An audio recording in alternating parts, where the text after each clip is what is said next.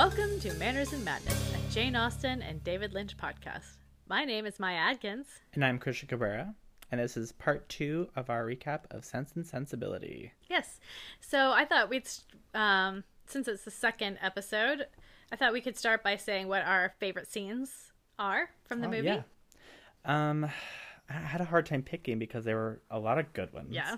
A lot of dramatic, heart-wrenching scenes, and then a lot of funny scenes. Yeah. I think I'm going to go with a funny scene. I obviously love Mr. Palmer. He's my favorite. And I think the scene where I think it's Miss Jennings and Mrs. Palmer, I think they're playing cards. Uh-huh. And it's raining and Marianne is, out in the fields, out in the rain, getting wet. And they're like, what is she doing out there? And then Miss Palmer's like, she's going to return dripping wet. And he's like, thank you for that observation, dear. It just made me laugh so because of the deadpan, like, you idiot. Yeah. Duh, it's raining. Yeah. Yeah, that's the kind of humor that really gets me in Jane Austen. That just, you can be listening to the book or whatever, and you're just like, it just catches you off guard, and you just laugh. It's so funny. I love that scene. Yeah. I think my favorite scene, this was also a tough one, because there are so many great scenes, and there's so many funny scenes, but my favorite is a real heartwarming scene that really has stuck with me since the first time I watched it. And it's right after that, actually. It's when Marianne is sick in bed and Eleanor is keeping a vigil over with her overnight. Uh-huh. And she's basically begging her not to die. And it's... Oh, so sad. It's so heartwarming. I'm really close with my sister, and it just really touched me, that scene. And it's one that, touched me when I was young and watched it for the first time, and I still think about it. And it's the one scene that really stuck with me from the movie the first time I watched it. Yeah, it really speaks to their bond. Yeah. She's like, I can't do this without you. Yeah, and Emma Thompson is so great. So good. So good. All right, so here's just a few facts for this episode. The costuming was by Jenny Beavan and John Bright. They were going for a really period-accurate costume featuring a fuller classical look and the colors of the late 18th century. And the dresses, I think, look much fuller than, some of the other, Definitely. There are a couple that I find fairly unflattering on Emma Thompson, especially. Oh, really? I find them all unflattering. Well, they really went for the bosoms in this version. Yeah. Oh, they were all real pushed up. There was Ouch. one scene where, like, Fanny's boobs are just, like, up against her chin practically. Let's say there's a dinner scene where Eleanor's are about to, like, just fly out onto the table. They're so, like, pronounced. I was like, whoa. And they were talking in some of the special features about how how titillating how the clothes from that time really were, and like how on display everything was. It was also inspired by some English artists, Thomas Rowlandson, John Hopper, and George Romney, which I don't know any of them. Me neither. But I do think that Marianne, she does look like a typical painting from the time period of like a woman in English countryside, especially in her peach dresses. Yeah, she does look very like romantic. Yeah. So it was budgeted fairly well. It was high for the type of movie it was, but low in general for a movie with that much opulence. But at $16 million.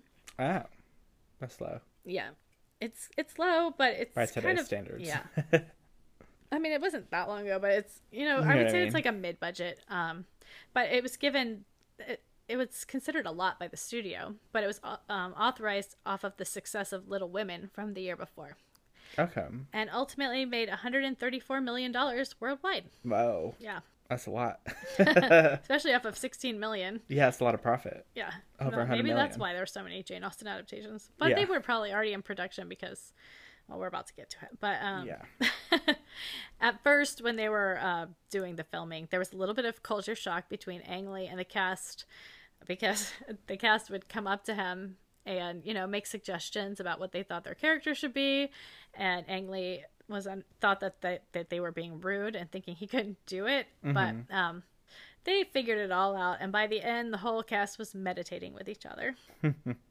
Kate Winslet and Emma Thompson lived together. Ang Lee had them live together. Okay, to form that bond. Yeah. And a lot of the cast took lessons in etiquette and how to ride side saddle. Yeah, even though Eleanor's think the only one. Yeah, Eleanor's the only one who actually does. But hey, free lessons. Yeah, exactly. I would definitely want to get in on that action. I think I'd be too scared to ride side saddle. I don't know why you would want to ride side saddle. Display. The music was composed by Patrick Doyle, who had previously worked with Emma Thompson on Henry V, Much Ado About Nothing, and Dead Again, which is the movie that Lindsay Duran and her had worked on previously. Gotcha. When she figured out she wouldn't her to be the writer. I found a really glowing review of the soundtrack by NPR, who I always like to listen to for classical music because I like to listen to their piano puzzler. The two songs that were sung by Marianne are both 17th century poems put to music. Okay. And Patrick Doyle received his first Academy Award nomination for this score. Oh, cool. Yep. Overwhelmingly positive reviews. It was included on more than 100 top 10 lists of the year it came out. And it currently has a 98% on Rotten Tomatoes. Wow. Highest of any movie so far. That's crazy. Maybe Blue Velvet was 98, but I think it was 95. That's crazy.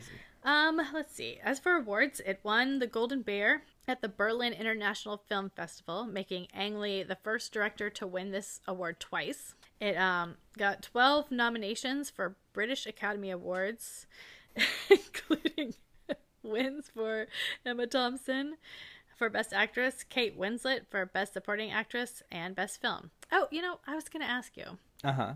When you watched it, did you think Emma Thompson or Kate Winslet was the lead? Emma Thompson. Okay. For sure. Yeah. I feel like she had way more, I don't feel like she had way more, but I do feel like it was from her perspective more. Yeah, her storyline seemed to be more of the main focus. Yeah. And I do think the first time I ever watched it, I thought Kate Winslet was the lead. But they could be definitely equals, co-leads, for sure. Yeah. Because Kate Winslet just kind of takes over the whole middle part of the movie. Yeah. So it had 7 nominations for Academy Awards, including for Emma Thompson for Best Adapted Screenplay, which she won. She, at the time, I don't know if there has been one since then, but she was at least the first to win both for acting and for writing, because she had won for Howard's End. Okay. So Ang Lee was not nominated for an Academy Award, but he was nominated for a Golden Globe.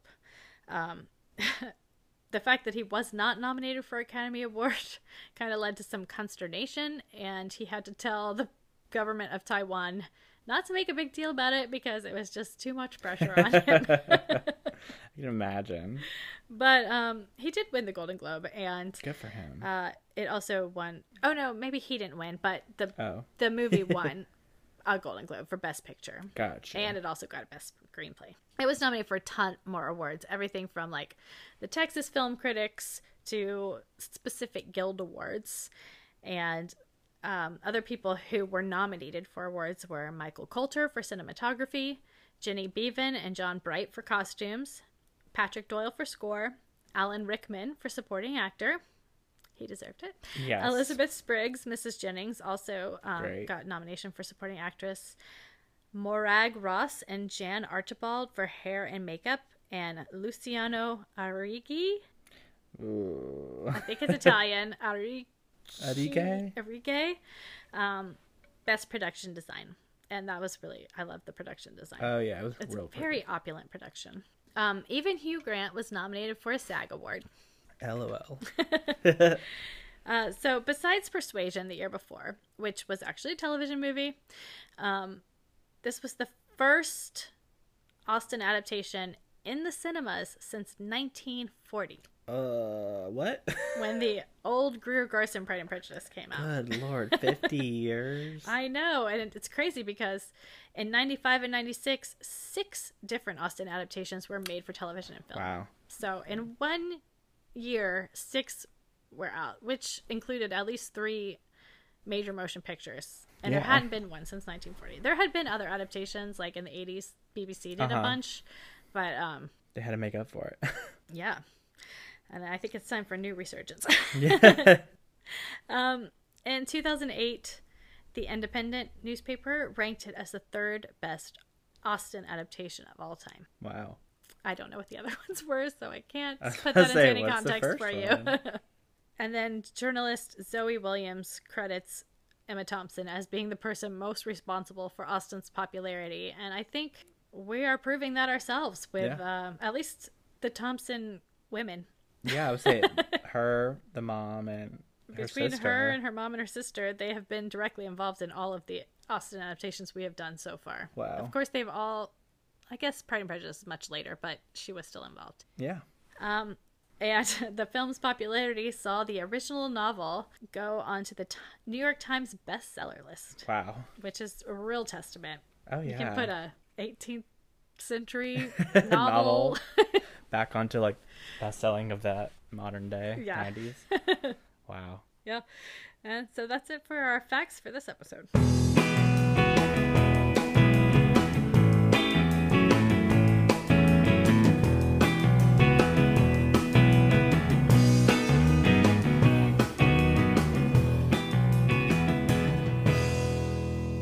So, I put Mariana. Marianne is super excited to go to London because she really wants to see Willoughby. And Eleanor is really annoyed that she has to spend weeks or even months with Lucy Steele. Yep, I would be too. And they just, I mean, there's very little, it's just they're there. It just goes straight from, we're going to London, and some sad or glad faces to, we're in London. Yep. So they arrive in London, and Marianne already has a letter ready to go. And she hands it to Mrs. Jennings, who says, you know, give it to, what's his name? The footman? I didn't. I want to say Byron, but I don't think that's right. I think I have it in a different one, but I don't want to look it up. Okay. So she says, you know, give it to him. He'll, but he plays a really funny part. He does. So Willoughby is all she can think about, clearly. And he won't return her letter. She's just waiting. Every time she hears a ring at the door, every time she passes the servants, she's asking, is there a letter? Is there a letter? It reminds me of that scene from Emma where she's waiting for that invitation. Yeah. And she's like, we wouldn't want to go, but be nice to be invited. Well, it's like when you really are waiting for someone to call you, especially if it's someone you like, and they just won't call. Yeah, or it's just like someone will be like, oh, I'll text you, and you're like, where is it? Why haven't you text me? Yes. You're just waiting and waiting. There's nothing you can do. So while she's sitting there waiting with every sound she hears, ready for it to be Willoughby, it's actually Colonel Brandon. And she's very disappointed and immediately leaves. But he just wants to know if they're engaged. So he's asking Eleanor. But no one actually seems to know the answer to that question. We find out later that he's asking because he already knows that Willoughby was a scoundrel.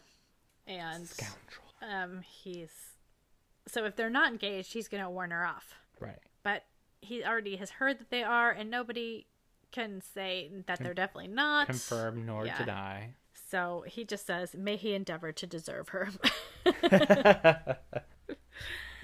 So Lucy is hanging on Eleanor's arm as Mrs. Jennings is teasing her about Edward, which is, I mean, poor Eleanor. Yeah, she was like, I need to get away. Yeah. And Marianne still, with her one-track mind, she's still writing letters, still calling up the guy in the middle of the night when his wig is askew. Probably because he was sleeping, and then he heard a knock, and he was like, oh my god, this girl. Yes. And like just plopped his little wig on real quick. Yep. It's like, you can't even send it to the post at this time anyway, so. Exactly. He's like, what do you want me to do with this? So they're going to this fancy ball, and I really like the way, as soon as they get out of the carriage, Mrs. Jennings is like, the horses have been here, and they have to avoid the horse shit. Watch your step. And that was just horse shit. I know. Like, they're all dressed up to go into the super fancy ball where you can tell it's super rich people. But you have to navigate a maze of horse shit on the way in. Gross. Actually, this is funny. They were afraid that they were going to get a G rating on this film. Really? because there's just, there's no sex or There's really no cursing. really no violence.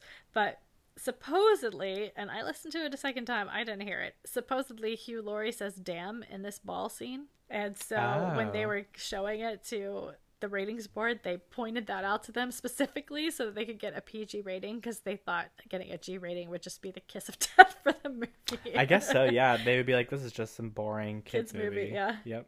So, unfortunately, Edward is not here at this ball. Nope. Of course he's not. He's hiding from everyone. Yeah. Especially Lucy and Eleanor. But Robert Ferris is. And he's incredibly rude to Eleanor. Everyone is so rude to Eleanor, thinking that her and Edward are a thing. But little do they know that Lucy is really the one. And she's like digging her nails into Eleanor's arm. You can feel it. Yeah, I was like, ugh, gross. And I don't understand what Robert's deal is. I never understand his motivation as to why he gets together with Lucy in the end. Why he's so rude about Eleanor, especially in this version where it's just like, I guess they kind of have a little gossipiness, so I guess I could see them getting together because they kind of connected with the gossip. Was just a little Weasley, like little rat. Like I think I was a purposeful casting because I was like, ugh, you're gross. Yeah, but he's probably not really gross if he's married to Sophie Thompson. No, I mean not. I mean, obviously you play up the character with hair, makeup, and like obviously character traits. But, he just has that kind of, like, mousy look to him. But, like, not in a good way. Yeah, he's so rude to Eleanor. Yeah, immediately I was like, okay, so everyone in that family is just a giant garbage pail. Except for Edward. Kind of. He's just the biggest pushover. Plus, Plus, he got sent away for his childhood, so... Oh, yeah. He reminds me of Chidi from The Good Place, because, like, Chidi's, like, bad thing was that he was so indecisive and couldn't commit. Yeah. And... I'm like, that's why he's bad, because he can't just commit and say something. Yeah. Yeah, he's like the Chidi. Except for she's got way more personality. Yeah, Chidi's better. So Robert Ferris is dancing with Eleanor. When Willoughby cuts in. And, he's talking to Eleanor like he's like, how is she? Like he's still in love with Marianne, but as soon as Marianne sees him and screams, Willoughby, and runs across the room, then he just, clams up, and he's really cold. And so he goes back into his room with the Richies and his new lady, who like turns around and sizes up Marianne with her eyes and disapproves, and they're like, look at their country fashions. Do you know them? Ugh. So, I mean, I don't know what Willoughby... He's getting himself into some... He is... Well, I guess he deserves it, but he is going to be unhappy for the rest of his life. Oh, for sure. Yeah, it seems like he's the, like, what's it called? Maybe the Elton of this, where he's, like, more obsessed with finding money instead of just being happy. Yeah. So... Oh, when she's doing that, though, when she's giving her the side eye, there's like a little cut shot to a bunch of aristocrats who are also giving like some shocked expressions. Why are you in here? And they're all the art department. Are they really? Yeah. That's funny. So they leave, and Marianne swoons for real this time and is rushed away. Lucy stays behind, hang out with Robert. Girl, whatever. And Marianne is up all night with one last letter. She's really rude to her sister. And this is where she starts to look dreadful in every scene, where she turns gray. I swear they did. Yeah. I don't know how they did it, but she just looks like she already looks sick. Yeah, I mean, she's like not eating, probably not doing anything to help herself. Yeah. Finally, a letter has arrived. But before we can find out about it, we have to hear a little quip from Lucy about how nice the Dashwoods are to her. And Eleanor's like, well, it's probably a good thing none of them know that you're engaged to their brother. She leaves. She's like, oh. I was like, thank you, Eleanor. Snap at her. Yeah. So Eleanor goes up, reads the letter, and the letter is dreadful. He is basically returning all of her previous letters, returning the lock of her hair, and Eleanor is so mad for her sister, and she's like, don't defend him, because, right. She's like, well, we weren't engaged. He's not that bad. And she's like, yes, he is. Doesn't he kind of intimate in the letter that he was like, I don't know where you would have gotten that idea. Yeah. Like, but Yeah. okay. So terrible. Yeah. That's a horrible letter. Mrs. Jennings wants to help by fetching some olives to make her feel better. Some olives. Does she like olives? I would have been like, no. I hate them. Leave me alone. Well, she can't stop crying, so. Yeah. So, all the Dashwoods and the Ferrers Ferrets. are all gossiping rudely about Marianne and saying that we can't let them visit because I already invited Lucy Steele to visit us. Barf. Yep, they invited their own doom into their own home. Mm-hmm. So Colonel Brandon comes by to tell the whole truth about Willoughby. He's heard what happened, and he just wants to hopefully make Marianne feel better one day after realizing that she dodged a real bullet. Yeah. With him. It seems very mirroring of Pride and Prejudice. Yeah. So he tells that Willoughby had basically impregnated and left his ward, Eliza, or Beth. Yeah, they call her Beth in this. She's the daughter of Eliza, his first love that he couldn't marry. And that's why Lady Allen kicked him out of the house, was because she found out about this love child and kicked him out, took away his inheritance, which, good for you, Lady Allen. Yeah, she was like, She did a lot of women a favor that day. Colonel Brandon admits that Willoughby did intend to marry Marianne, though. But because he lost his inheritance, he couldn't afford to marry her, basically. Wow. I mean, he could have, but they would have been poor. Right. That's just... So Eleanor tells Marianne about Willoughby, and Marianne just kind of looks numb at that point. She's pretty much been crying for a week, I assume. Yeah. Emotionally drained. Yeah. Lucy comes back to the house to gloat that she's been hanging out with the... yeah. She got to meet Edward's mother, but she still hasn't seen Edward. Funny how that works. Yeah, I was like, weird. Suddenly he can't even be around his own family. And funnily enough, right after she says that, he arrives at Eleanor's house. She's like, I haven't seen Edward. And then, knock, knock, knock. Hey. Edward Ferrars is here. So it's like, in your face, Lucy. So I liked Eleanor. So she was like, oh, send him in. Yeah, so that's a fun little awkward moment when he walks in and she can see him and he can see her, but he can't see Lucy yet. Yeah. And she's like, before you put your foot in your mouth, just take a glance. I believe you're well acquainted with Mrs. Yeah. Miss Steele. Mm-hmm. And he was like, oh, okay. So he's been gone from this movie for like a lot of it. The majority of it. He's finally back. Marianne comes in. She's super happy to see him. This is the first time she's had a smile since they arrived in London, basically. Eleanor is literally the only one in the room who knows what is going on with every person in the room. Yep. She's the mastermind. But she does nothing besides sit there in silence the whole time. She's like, I'm not going to say anything. I think she's just beside herself with the drama. With just, I don't know who knows what. I don't know what I can say about what. And it's so awkward. And Edward just is like, well, I gotta go. And Lucy says, well, walk me home if you're going. So then we see Lucy with Fanny. And I like this scene.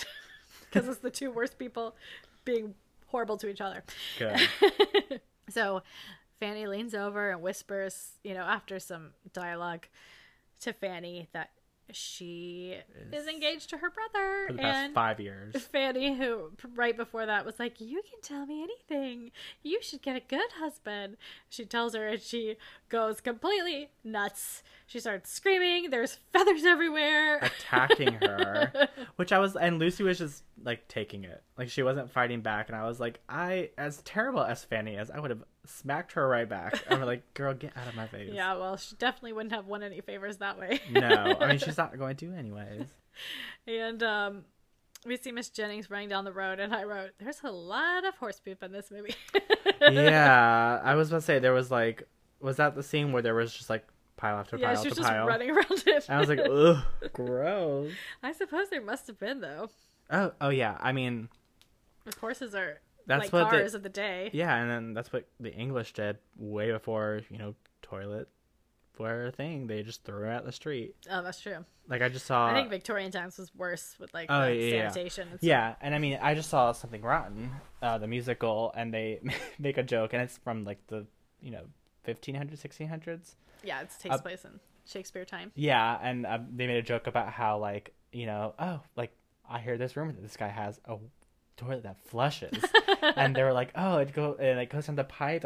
And he doesn't have to throw his shit out in the street. And he was like, yeah, he just flushes it, and then it goes through a pipe out on the street. So it's just like gross. Yeah, it was disgusting back then. Let's see, where am I?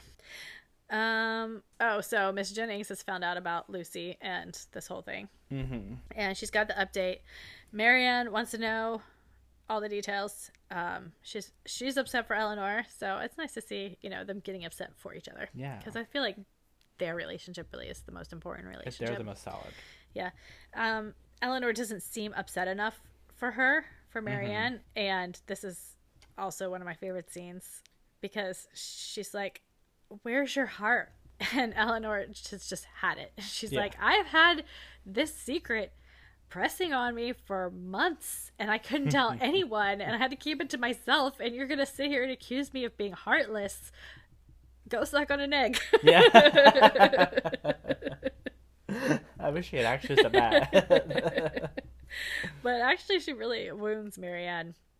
I mean, she really not wounds her, but just gets to her. Yeah, Marianne realizes that she's been terrible. Yeah.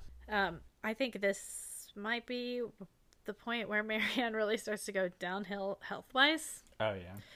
So, because I really feel like that is a big turning point for her in this movie, is when she realizes I've been wrong about everything. Yeah. Not just my own feelings and but about everyone else around me. Yeah. So Colonel Brandon kindly offers Edward a living at his estate, but he makes Eleanor relay the message. Yeah. Poor Eleanor. She can't really say no. She can't be like, well, I had this feelings for him. And she's like, all right, I guess. And she has to tell him. So she tells him, and I think he is expecting to be yelled at by her. Uh-huh. But he still comes, which, he's such an avoidance person. I think it shows how much he really likes her, that even though he thinks she's going to be mad at him, he still comes. So he's super shocked when she relays this kind gesture and assumes that it's her who had a hand in it. Yeah. And he says, your friendship has been the most important of my life. And there is just so much happening under the surface in this scene. Oh, yeah, this so would much be tension. A quintessential under the surface scene, because neither of them are saying at all what they're feeling, but we can see it's written all over their faces. I mean, you don't need them to say it to know exactly. This is one of those scenes that I probably have said the subtext of it. Yeah. Like half the times I've ever watched it. So they finally are leaving London. Finally. They're in the cage. The cage. They're in a carriage. The cage. With Charlotte and Mr. Palmer, and she's going, it's like Marianne just cannot escape the name Willoughby, even as they're leaving London. Charlotte is just, I can't believe his house is, you can see it from our house, and we're gonna plant some trees. And he's like, no, we're not. Yeah. He's like, no, we're not. And George, I don't know if it was this scene or the next one, where she was like, it's only a half-mile walk, and he's like, it's 5 miles. And she's like, no, it's not. She's like, it's the quickest 5 miles. That's so funny. 5 miles, that's a really long way. That is for them. Yeah. Oh. And okay, so they get to the house. Marianne says she needs a stroll in the garden, and as soon as Eleanor turns her back from the window, which I don't know how she knows exactly when, but as soon as she does, she sets off into the wild with a purpose of finding that house. She wants to see Willoughby's house. And it ends up raining, just like the day she met him on that hill in the rain. And this is where Mr. Palmer starts his face turn. To go with wrestling parlance. Because we see that he's not just a mean, quippy, droll guy. He's really got a heart of gold under there, because he's really concerned about Marianne. Colonel Brandon goes off to find her, of course, and carries her back just like Willoughby did. in the rain, carrying her in his arms. And she's very ill. Eleanor has to wake up Mr. Palmer in the middle of the night to tell him that they need a doctor. Mrs. Palmer hysterically removes her child He's like, and herself from infectious the fever. Ooh, yeah, she freaks out. So the Palmers all leave Marianne to their home. They have a huge house. Yeah. And Colonel Brandon can't just sit still, and he has to do something. Give me a purpose. Yes, she sends him to go get Mama. I like how she was like, well, her mom, she would feel better if her mom was here. He was like, oh my gosh, you're right. Perfect. Oh. That's just what I need to do. Right through the night. Dramatically gets on his horse and is like, we have to speed. Yeah. So the doctor is, he bleeds her, which is always a really a memorable moment from when I watched it the first time. Yeah, I hate those kind of scenes because nowadays, obviously. Why are you doing that? Yeah. I was like, maybe she'd feel better if you weren't stopped draining her blood out of her body. Yeah, but that was probably one of the least invasive. What's the word I'm looking for? Harmful. Oh yeah, least damaging procedures. Yeah. So we get to my favorite scene, which is a long, scary evening, afraid that Marianne is going to die. Eleanor, we see she's far from heartless. All this heartlessness she's been accused of is not true. She's just protecting her feelings. Yeah. She loves Marianne. When she's begging Marianne to try and rally, and she can't live without her. So sweet. Don't leave me alone. I can bear anything but you leaving me. And Marianne is white as sheet. Yeah, I was like, she's gone. Yeah, she doesn't look good. And it's such dramatic and so intense, but it really gets you emotionally. But we make it through the night. In the morning, the birds are chirping, and her fever has broken. Oh, thank goodness. Thank the Lord. And guess who's arriving just now? Mama! Mama, and I Mama. thought, where's Margaret staying? Is she at Sir John's house? That's what I said. I was like, did she just not come? Or... She just with Betsy and Thomas at home. Maybe Miss Jennings?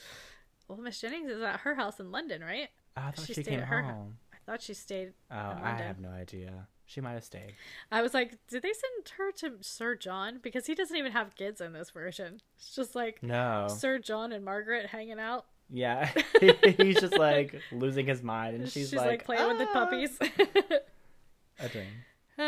I'm sure Margaret could actually take care of herself fine. I'm sure they left her at home, and she was like, okay, bye. Yeah. So, Marianne thanks Colonel Brandon. It's the first time she seems genuinely to have noticed and caring about her. He reads her poetry, and she seems much more calm, much more serious now. Level-headed. And she wants him to be around. She doesn't want him to stay away too long. Where are you going? It's so sweet. Finally, she's up and walking again, and this time it's in the sun. No more rainy walks for Marianne. And I was like, no more rain. Yeah. Rain is not your friend. She's in the bright, full sun, and I noticed that at a certain point, I think after the Willoughby, before that she's wearing like peaches, like peach color the whole time, but after that she turns to more of a blue, gray, green palette. Yeah, I did notice that. And as she's walking, she's finally appreciating her sister's good sense. They both moved towards each other a little. I was going to say, they took out the better qualities in each other and were like, I like these things. Yeah, I need to stop repressing this part of my personality. Yes. So Tom comes in saying that Mr. Ferris is married to Miss Steele, as was. Yeah. And Eleanor just leaves the table. Yeah, she's like, I gotta go. Yeah. I think there's a deleted scene where she's talking to her mom about how it's different to know something and then to really know something. To know something's going to happen and to have it be a certainty to you. Yeah. So, Colonel Brandon sent a piano to Marianne. It's quite an extravagant gift. And I know. So, but we know he really knows her, Yeah, he was like, you like the piano? That's going to make her feel the best out of anything. And it was set up so perfectly by the window. I was like, I want this setup. Yeah. Life seems like it's pretty much back to normal when suddenly Edward arrives. I like this scene because, like, they're all outside just, like, hanging out, like, having fun. And then they see the horse coming around the corner. I'm like, oh my god, we gotta get inside. Look natural.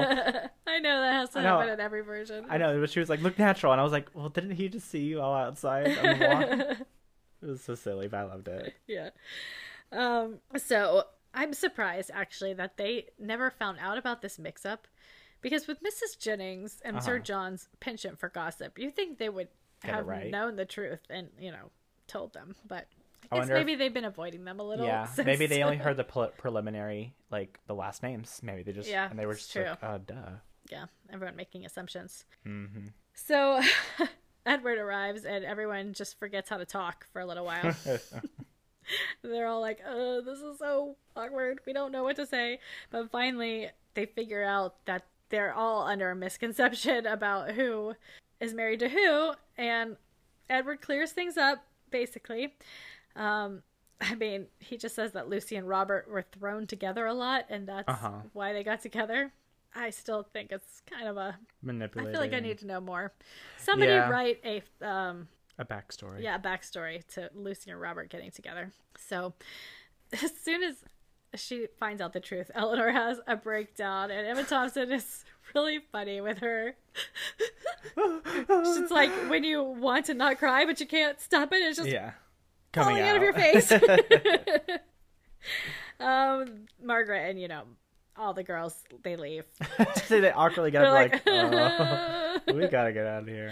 But they're spying from outside. They make Margaret go up in the treehouse, and she's like, he's kneeling down, which is kind of a callback to that other scene where she's wondering if he'll kneel down. Right. And we end with a wedding with Colonel Brandon and Marianne getting married, and we can assume that Eleanor and Edward have already gotten married. Yeah, or going to. Yeah. Willoughby is watching from a hill. Dramatically, just like, ugh. Yeah. You ruined it. You fucked up your life. And Colonel Brandon throws coins to the crowd. I was watching it and I was laughing at the only time I laughed at Fanny. Her reactions to like the coin. She was like, "Oh, get that, yes, get it." Emma Thompson was saying she wanted her to get a coin in the eyeball. Like that's like, she had written for her to get hit in the head with it. She should have. Yeah, but I don't know if you noticed, there are 0 kisses in this adaptation. Yeah. They wrote a kiss scene, but they cut it out. They only wrote it because the studio insisted that they write it. Yeah. Because they were like, no one's gonna like this if there's no kiss. But when it was, so long, that was like the first thing they cut. Yeah. And actually watching the scene, because the deleted kiss scene, it's not a great scene. Who is it? Eleanor? Just Eleanor and Edward. Yeah. Yeah. I mean, maybe more so on Edward, but I don't need to see that. It doesn't seem like it's important at all. Like, it doesn't seem like it's romantic even, because it was more of a comedy more than a romance movie to me. Yeah, and I mean, it's not even something you really notice watching it. No. Yeah, so my reaction, I didn't know at all. Exactly. Okay, so that's the end of the recap. Awesome.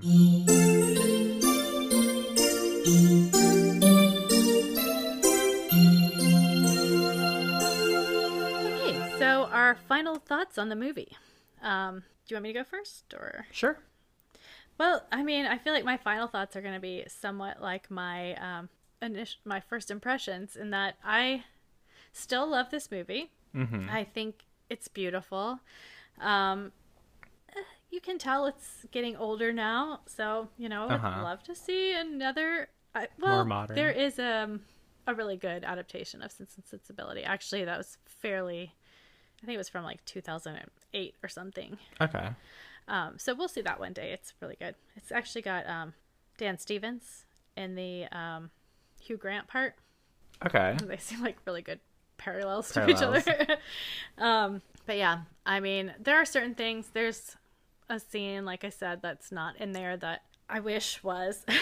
But overall, I think they do a really good job of adapting the book into a movie. And, you miss stuff sometimes, but for the sake of the movie, it works really well. And it has the most nostalgia factor for me, because one of your first. It's the first one. Yeah. I loved it.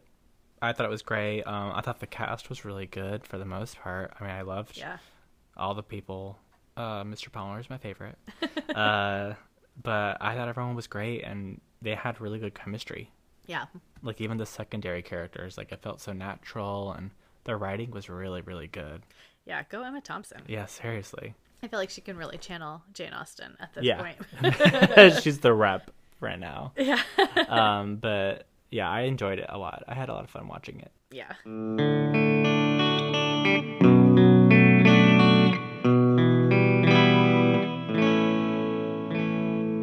For this week, for the deep dive, I decided to do Colonel Brandon because I love Alan Rickman. And yay. Yeah, I mean, there are definitely other good portrayals of Colonel Brandon, but yeah, nothing's ever going to beat Alan Rickman in my eyes, so. He's perfect. He is perfect. So, a deep dive on the character of Colonel Brandon. He is the younger son of a landed family. He made his career in the army because obviously he wasn't going to inherit as a younger son. Right. Although he did end up inheriting when his older brother died. Okay. So the backstory for him, and I know he does discuss it in the movie, so this might be, what you already know, but he fell in love with his cousin, who I think was his father's ward. So I think she lived with them. But his father did not want them to, he was going to elope with her, but they were caught and they were forced to separate. His father did not want them to get married for some reason. Okay. I assume she must have had some sort of money, and maybe that's why she was his ward in the first place, why he took her in. So his father made his older brother marry her, so that she could get the money as part of the family estate. But the brother was obviously a horrible person. He treated her horribly. He divorced her after a couple of years, leaving her ultimately in a debtor's prison. Jesus. With an illegitimate daughter, who is also named Eliza. Brandon, who had been in India, which I think is the same as East India. East India and India, I think, are the same. I mean, he was in East India, which I think is India. Okay. Yeah. He was in the army. So when he returned from the army, he found out about all of this and went and basically rescued Eliza from her debtor's prison, and promised her, she died shortly after that, promised her to take care of her baby, who is the ward that he's raising, Eliza. Right. He is relatively hands-off with her. He tries to, visit and give presents, but he's like, what do I know about babies? Probably more than most, because you're actually a nice person. So right. So in a scene that was later cut from the movie, which isn't one of the adaptations, but I don't even barely remember this from the book. I think it's just mentioned kind of in passing when he's telling the story of what happened. But he had a duel with Willoughby. Oh. Yeah. It's actually interesting to read about because, especially when you're reading from like Jane Austen scholars and stuff, because Jane Austen clearly didn't really know the mechanics of a duel at the time. She just kind of knew them. So you can tell by the way she wrote about it that it's like, she just kind of knew the preliminary. Of what it was. So there's a duel, because obviously he knows, so he's got to confront Willoughby and make him, admit his wrong or whatever. They both survive, obviously, but mainly because Brandon did not kill Willoughby. Right. Yeah. He also has a sister who's married, who, when they're going to go to the picnic before he gets drawn away, they were going to go to the picnic at her house. So that's why they can't go without him, because nobody knows her. They just know him, and he's going to introduce them all to her. So, okay, and then there is a book I found called Colonel Brandon's Diary, and I think it's from a whole series of books from the perspective of the heroes and Jane Austen. It's by Amanda Grange. Okay, so for sorting him, I feel like I had a revelation at some point when I was trying to figure out, and was like, oh yes, this is definitely Colonel Brandon. So for astrology, I think he is a Cancer. Yeah. Cancers are loyal, they're tenacious, they're highly imaginative, they're sympathetic, they're moody, They're pessimistic. They can be intense. Cancer rules the moon, and it is the mother of the zodiac. And it's also a water sign, which rules emotions. And I feel like Colonel Brennan is definitely ruled by his heart and emotions. Yeah, and so I think that's like one of the most nurturing. And I really feel like I could see him as being the mother of the zodiac, you know? Yeah. He seems like almost like a caretaker. Yeah, definitely. So I think that's a good one. I didn't have any questions in my mind as to whether he was a Cancer or not. Yeah, that sounds great. Yeah. Cancer. And what were you thinking for Harry Potter? Because I got two, and I don't know. They're opposite from each other, and neither are Cancerish. I think I would go with Gryffindor. Yeah. Loyal. I was thinking maybe Gryffindor. Good-hearted. Yeah. You know. But I was also thinking maybe Hufflepuff. Because aren't they also kind of loyal, good-hearted? Yeah. But with less of the... bravado. Yeah. Yeah. So I think either of those. Yeah. Cusp again. But I don't know if you were looking at a wheel if Gryffindor and Hufflepuff would be next to each other. But maybe. It's only 4, so... Yeah, because I think Slytherin and Ravenclaw, I think, seem kind of a little bit closer. Yeah. Yeah, I bet Hufflepuff is next to Gryffindor. Yeah, because then it could be like Ravenclaw, Slytherin, Gryffindor, Hufflepuff. Yeah, I think you can be the cusp of anything when you're talking about Harry Potter houses, because there's not real too much established lore. Yeah. All right.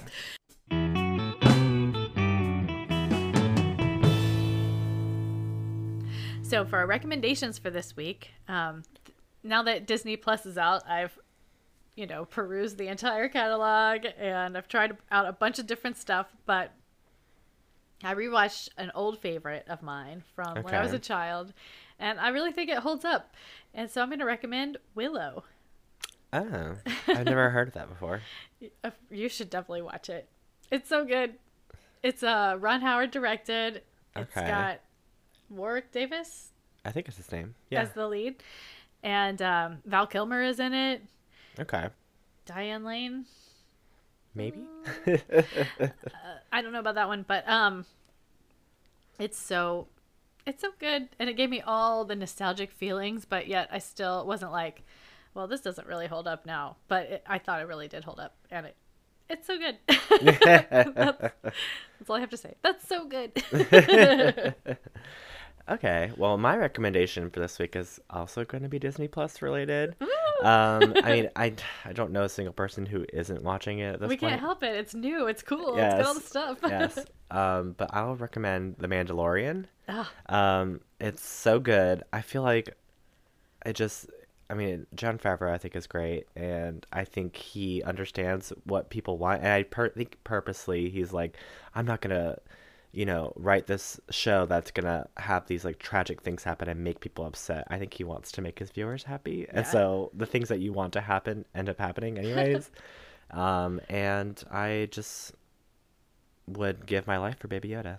That's all. Oh, I It's know. the cutest thing I've ever seen in my entire life. I was like, I want it. I want to squish it in my hands and kiss its little face. It's so cute. It is the cutest thing I've ever seen in my entire life. Yeah, it's weird to feel like you would lay down your life for a puppet, for the actual puppet. Yes. Not for real life Baby Yoda, No. just for that cute ass puppet. That cute little puppet with its big old eyes and its big old ears.